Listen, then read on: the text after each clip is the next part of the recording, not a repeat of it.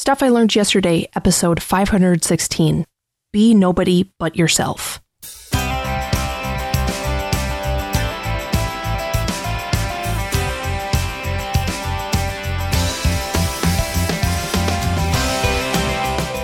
Welcome to Stuff I Learned Yesterday. My name is Emily O'Leary, and this summer marked my first ever trip to the beautiful Rocky Mountains. I got to spend a week exploring the high altitudes of Colorado with a couple of my best friends, and now I finally understand firsthand why mountains are so breathtaking.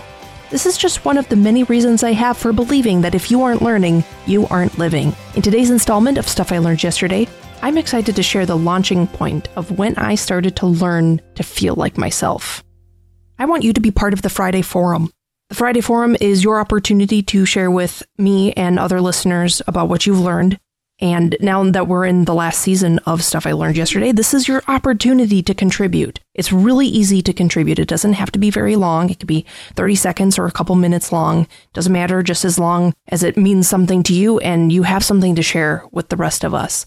The easiest way to do this is to go to our feedback page. But you can also call our voice feedback line at 304-837-2278. Today's fun fact is about the poet E.E. Cummings. If you never heard the name, or if you've heard it but wouldn't really know him from Dr. Seuss, this poet is most distinguishable by his often excessive use of lowercasing and sparing use of spaces around punctuation. But the methodology is in the style of avant-garde, which basically just refers to an art form that pushes the boundaries of what is normal. One of my poetry teachers in college called it aesthetic innovation, and that really stuck with me. I liked the way he said that. E.E. Cummings' real name is Edward Estlin Cummings. He was born in 1894 in Cambridge, Massachusetts. He attended Harvard, enlisted to serve in World War I, and after publishing a healthy variety of plays and poetry collections, died in 1962 from a stroke. He wrote one of my all-time favorite poems entitled, I Carry Your Heart With Me. I bring up this poet because I want to tell you about a letter he wrote in response to a high school newspaper editor in 1955. This editor asked E.E. Cummings how he might become a poet, and, in response, Cummings wrote a very profound, albeit a very intimidating, letter about becoming a poet. Poetry is feeling, Cummings writes in this letter. Almost anybody can learn to think or believe or know, but not a single human being can be taught to feel.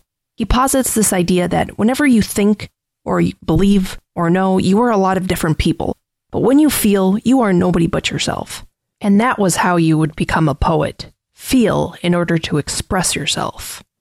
The following is the quote I based this episode off of. To be nobody but yourself, in a world which is doing its best night and day to make you everybody else, means to fight the hardest battle which any human being can fight. The whole letter is quite extraordinary, and I'd encourage you to look it up sometime if it sounds interesting to you. Cummings wasn't a perfect person. He was actually smothered in a lot of controversy, and sometimes it seemed like he focused on all the wrong things in life. But from a very early age, he desired strength to be his best self, his most truest self. It's interesting to me because there are a lot of people we know personally who we would look at and say, I don't really agree with you or with your lifestyle, but I respect that you pursue what you believe is right, regardless of what anybody else says. I get that vibe from Cummings when I read his poetry, and it's inspirational. All right, let's jump in here. When I first heard this quote from E.E. Cummings, I was struck by the simplicity of the notion that to be oneself is in fact a battle. There is an implicit burden attached to that notion that one must fight in the battle. One must be an active participant. I believe the most profound lie I listened to while learning how to be myself was this notion that, in the process, I also had to know myself. Only through deep reflection and analysis would I ever understand why I am the way I am. And this more or less is true. However, it's not a prerequisite for being oneself. In the mind of E.E. Cummings, being oneself requires feeling. But it doesn't mean that we feel in order to be ourselves. It just means that we are most ourselves when we feel. That's all the poetry and philosophy I'll make you endure in this episode, I swear. I'm actually leading into a story, an origin story of sorts. My involvement with Golden Spiral Media began before it was even called Golden Spiral Media. Before GSM had a podcast for every superhero or sci-fi show, I got on board with the Fringe podcast when Fringe was nearing the end of its second season. I was a lurker and a minimal contributor for a couple years until I discovered a reason to speak up and get involved with the discussion. I connected with Fringe's final season on a new level, and because it wasn't being received very well by fans, I wanted to step in and defend it by diving deeper into the characters and their motivations. Because I stepped in and contributed, I connected with a ton of people in the community and began to feel a sense of camaraderie with them. Clint and Daryl announced that they were going to host a Fringe finale party in Oklahoma, where they lived, and wanted any Fringe fans to come and join the fun. For a while, it didn't even strike me as something I could do. Not because it wasn't interesting, not because I couldn't make it work, but because, I don't know, I just didn't do stuff like that. I didn't just go to Oklahoma for the weekend for something like a Fringe finale party. I might be 26, living on my own, holding a full-time job, but come on, I still needed parental permission, right? I don't really know how to explain it other than one day I woke up, was going about my everyday, pretty normal life, when I realized there was no reason I couldn't go to this party. I didn't need anyone's permission. I wanted to meet Clint and Daryl and people with names like Hydra Island, Zero Fights, Boston Red Vines, Zeppelin Driver, and Yogabon. And so I did it. I registered, I planned, I drove, I went to the party. And the rest is quite literally history. I found an incredible mentor in Daryl. I made friends with whom I still travel with on occasion. I discovered a new hobby in becoming a podcaster myself. All of those things are great, and I really can't imagine my life without each of them now. But the most significant outcome of attending the Fringe finale party was that I started to feel like myself. I did something that was very truly something I wanted to do, not something I was doing for someone else or because I thought it was the right thing to do.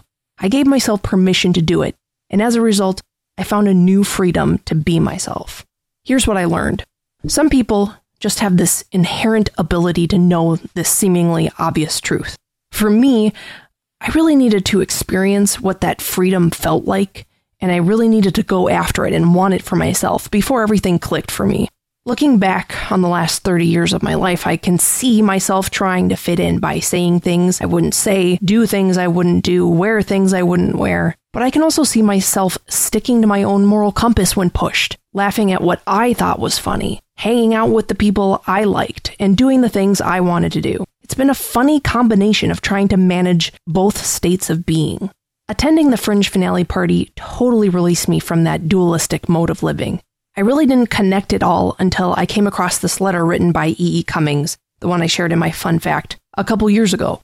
To be nobody but yourself in a world which is doing its best to make you everyone else means to fight the hardest battle any of us might fight. Our culture's exponentially growing obsession with technology and its tight coupling to celebrity and recognition simultaneously tells us to conform while implying that unless we are different and have something that sets us apart from the crowd, we will never gain what they tell us is most important. Resistance is not a passive activity. It's not just barricading the doors or refusing to comply with the pressure coming from the outside. When the body resists infection, the immune system uses its complex network of cells and signals and organs to recognize the invasion and send the right blood cells to attack the germs.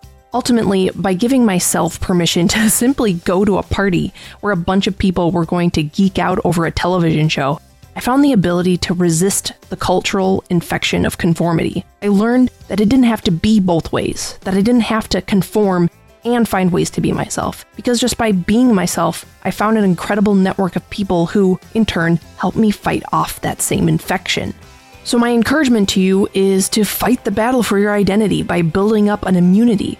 Sometimes our culture will throw different strains of the same virus at us, and we have to keep enhancing our immune system by reacting to those different strains. My immunity is reinforced by you all. Chances are, if you are listening to this, you are part of my immune system. I'm sorry it's taken so long for me to tell you. My name is Emily O'Leary, and this has been Stuff I Learned Yesterday. Follow Golden Spiral Media on Twitter at GSM Podcasts and Facebook.com/Golden Spiral Media. Join the Stuff I Learned Yesterday Facebook group at Facebook.com/groups/Stuff I Learned Yesterday. To subscribe to Stuff I Learned Yesterday, visit goldenspiralmedia.com/subscribe. If you've enjoyed this episode of Stuff I Learned Yesterday, I would be grateful if you'd leave a review in iTunes.